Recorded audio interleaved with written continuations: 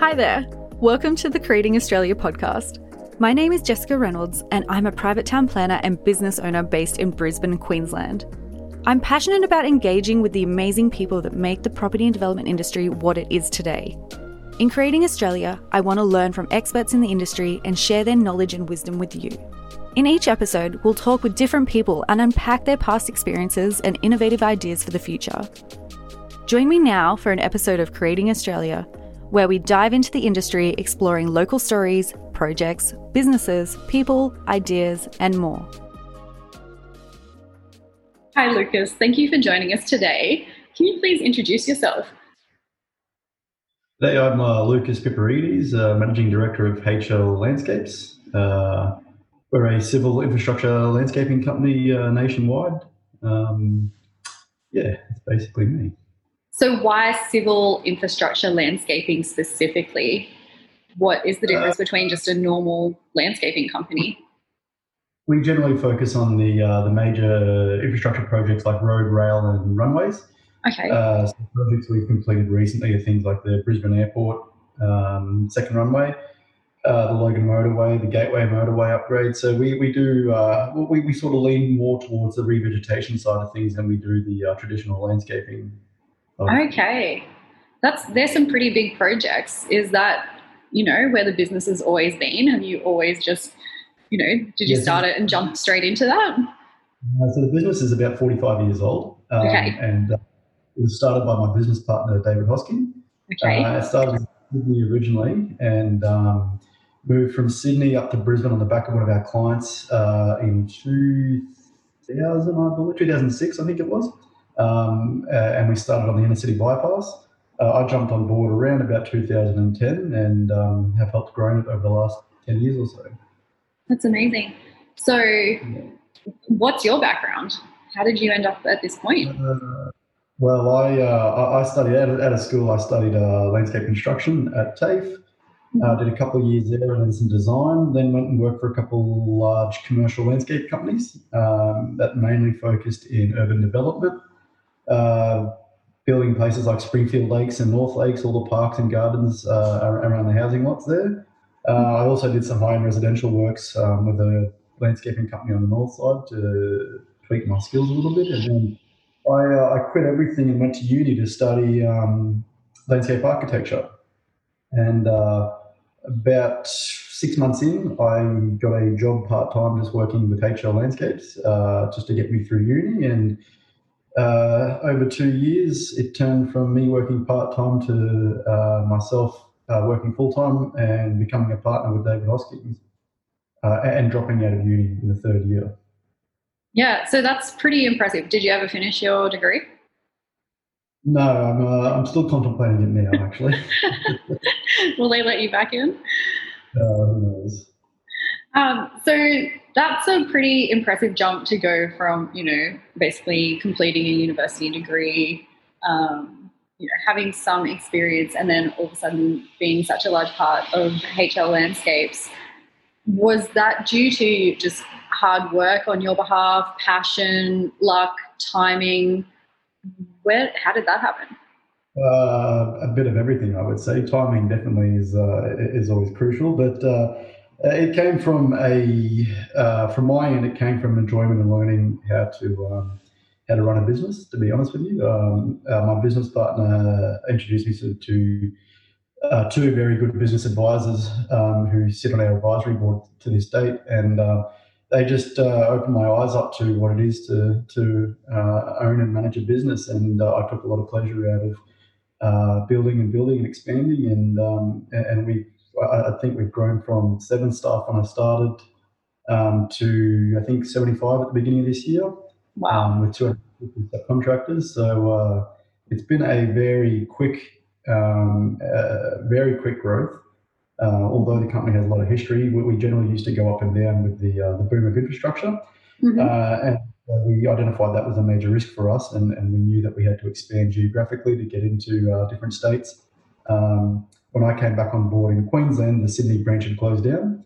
So it was one of our priorities to get back into New South Wales. And as of last year, we went into Victoria, and I'm down here at the moment getting it set up, although I will be back hopefully soon with all these border closures and stuff happening. So yeah, no, it has been a wild ride for the last 10 or so years. It sounds like it. What is the biggest surprise you've had in the last couple of months, I guess, last 6 months? Has anything changed, with border closures and things like that and being such a large company?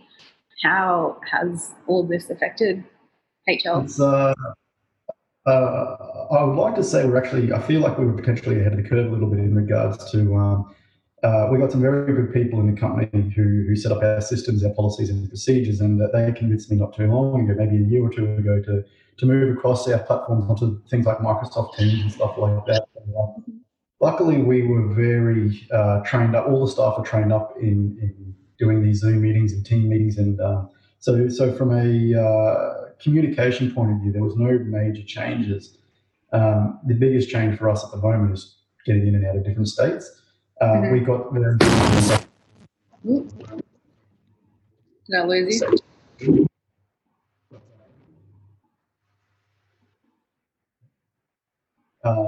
Sorry, yeah, and so it's been good for us in that we haven't had to necessarily change business all that much with COVID, but these will obviously going to be a bit hard to predict what happens. Definitely. Do you think there's more opportunities for your large scale projects, given, I guess, the government probably wanting to put more money into large scale infrastructure? So. Seems like it might be a bit more exciting for you guys. Yeah, we've seen a little bit of a downturn in Queensland in the last 12 or so months. And given that we do the landscaping predominantly, we ride the wave of the infrastructure boom right till the end. So whilst the civil companies are getting busy, we're twiddling our thumbs a little bit, waiting for them to get areas ready for us to start landscaping again. So there's been a lot of contracts awarded or out at tender at the moment for major civil infrastructure projects, tunnels and roads in particular. And we'll start to see a very busy period again in Queensland, probably about this time next year. And I think that'll happen for a 3 to 4 year period. Right.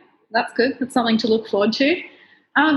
Through your career, what has been your favourite project and what was involved? Ooh, my favourite project. I know, sometimes it's hard to choose.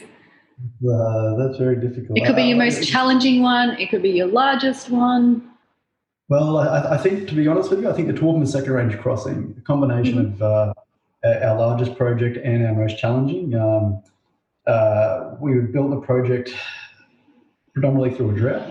So, we had to revegetate approximately 4 million square metres, which was very difficult with the drought conditions we were facing. And so, but we got hand over about 12 months ago in regard to the road opening, and we trialled a whole heap of new revegetation products in regards to compost blankets and a few things like that. So I think that was probably our biggest one. It went about 18 months, maybe 2 years by the time it was all said and done. And we were talking, vegetating cliff sides that are 100 metres tall, sort of thing. So quite a challenging task.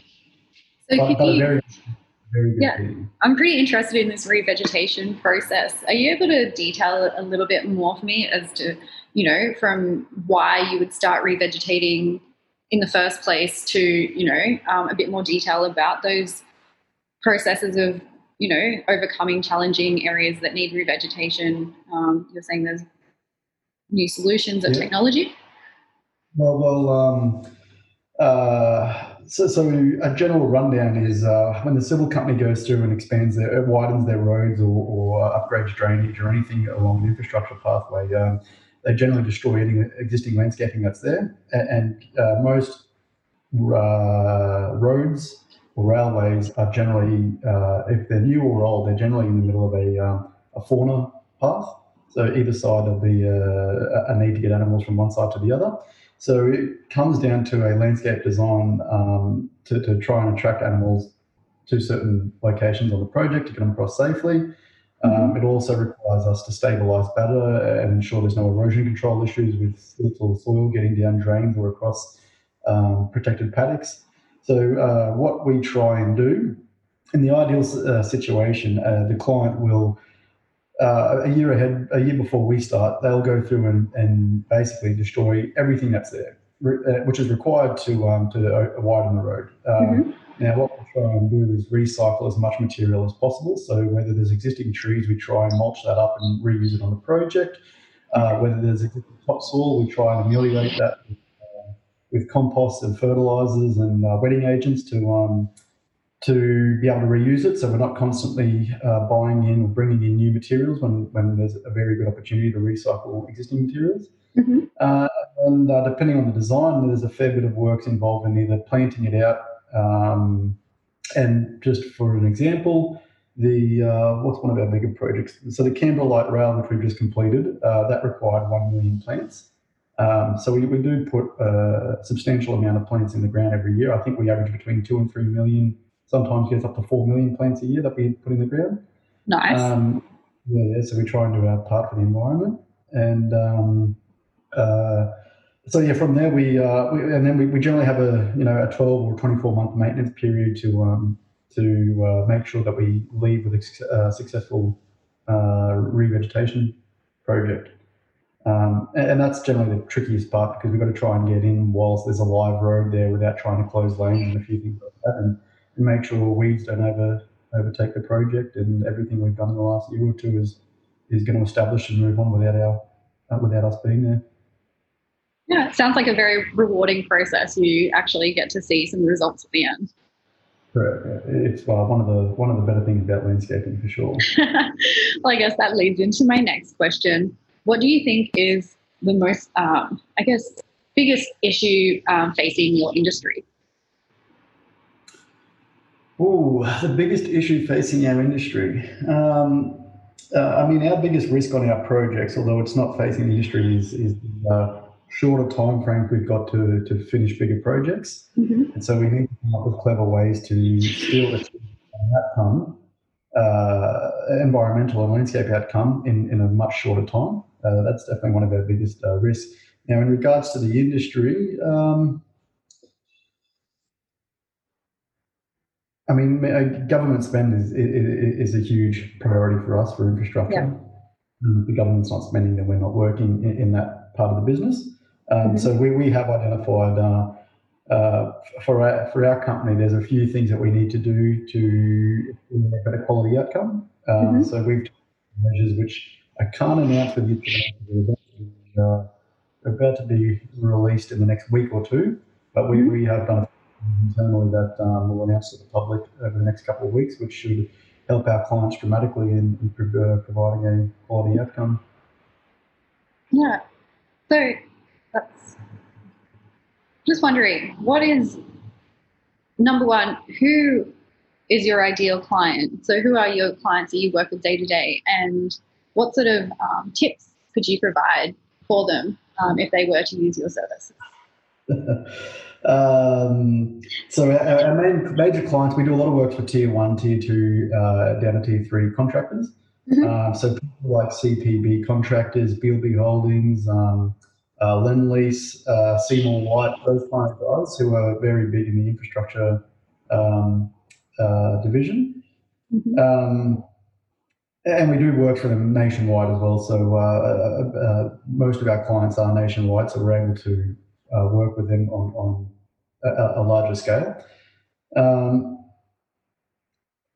How could I help them? Yeah, well, what's a hot tip? Trust me, I've got plenty of tips for potential clients before even approaching me.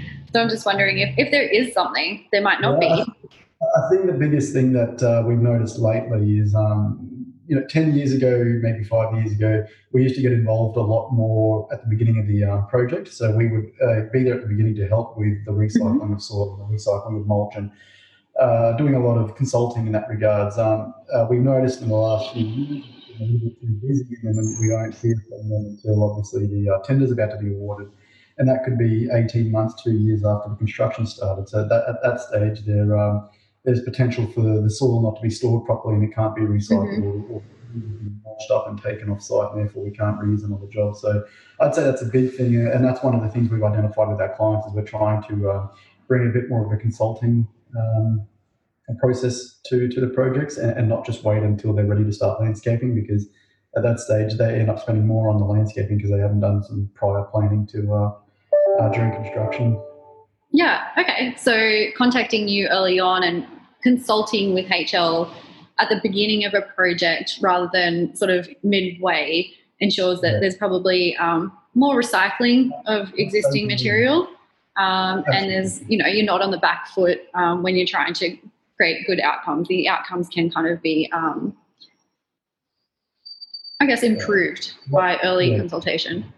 Absolutely. We generally save the clients, if all things go well and we can recycle materials and all those kind of things, we generally save up to 30% with our clients' budgets pretty regularly. Well, that's a pretty good selling point. Yeah. I like that. Okay. Well, Lucas, thank you for joining me today. How can people contact you if they wish to?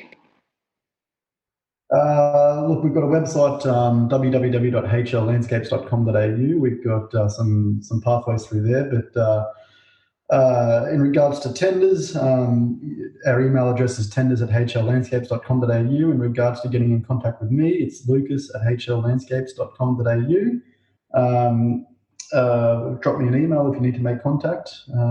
That's probably the easiest way. Perfect. Thank you for joining us. Thank you very much.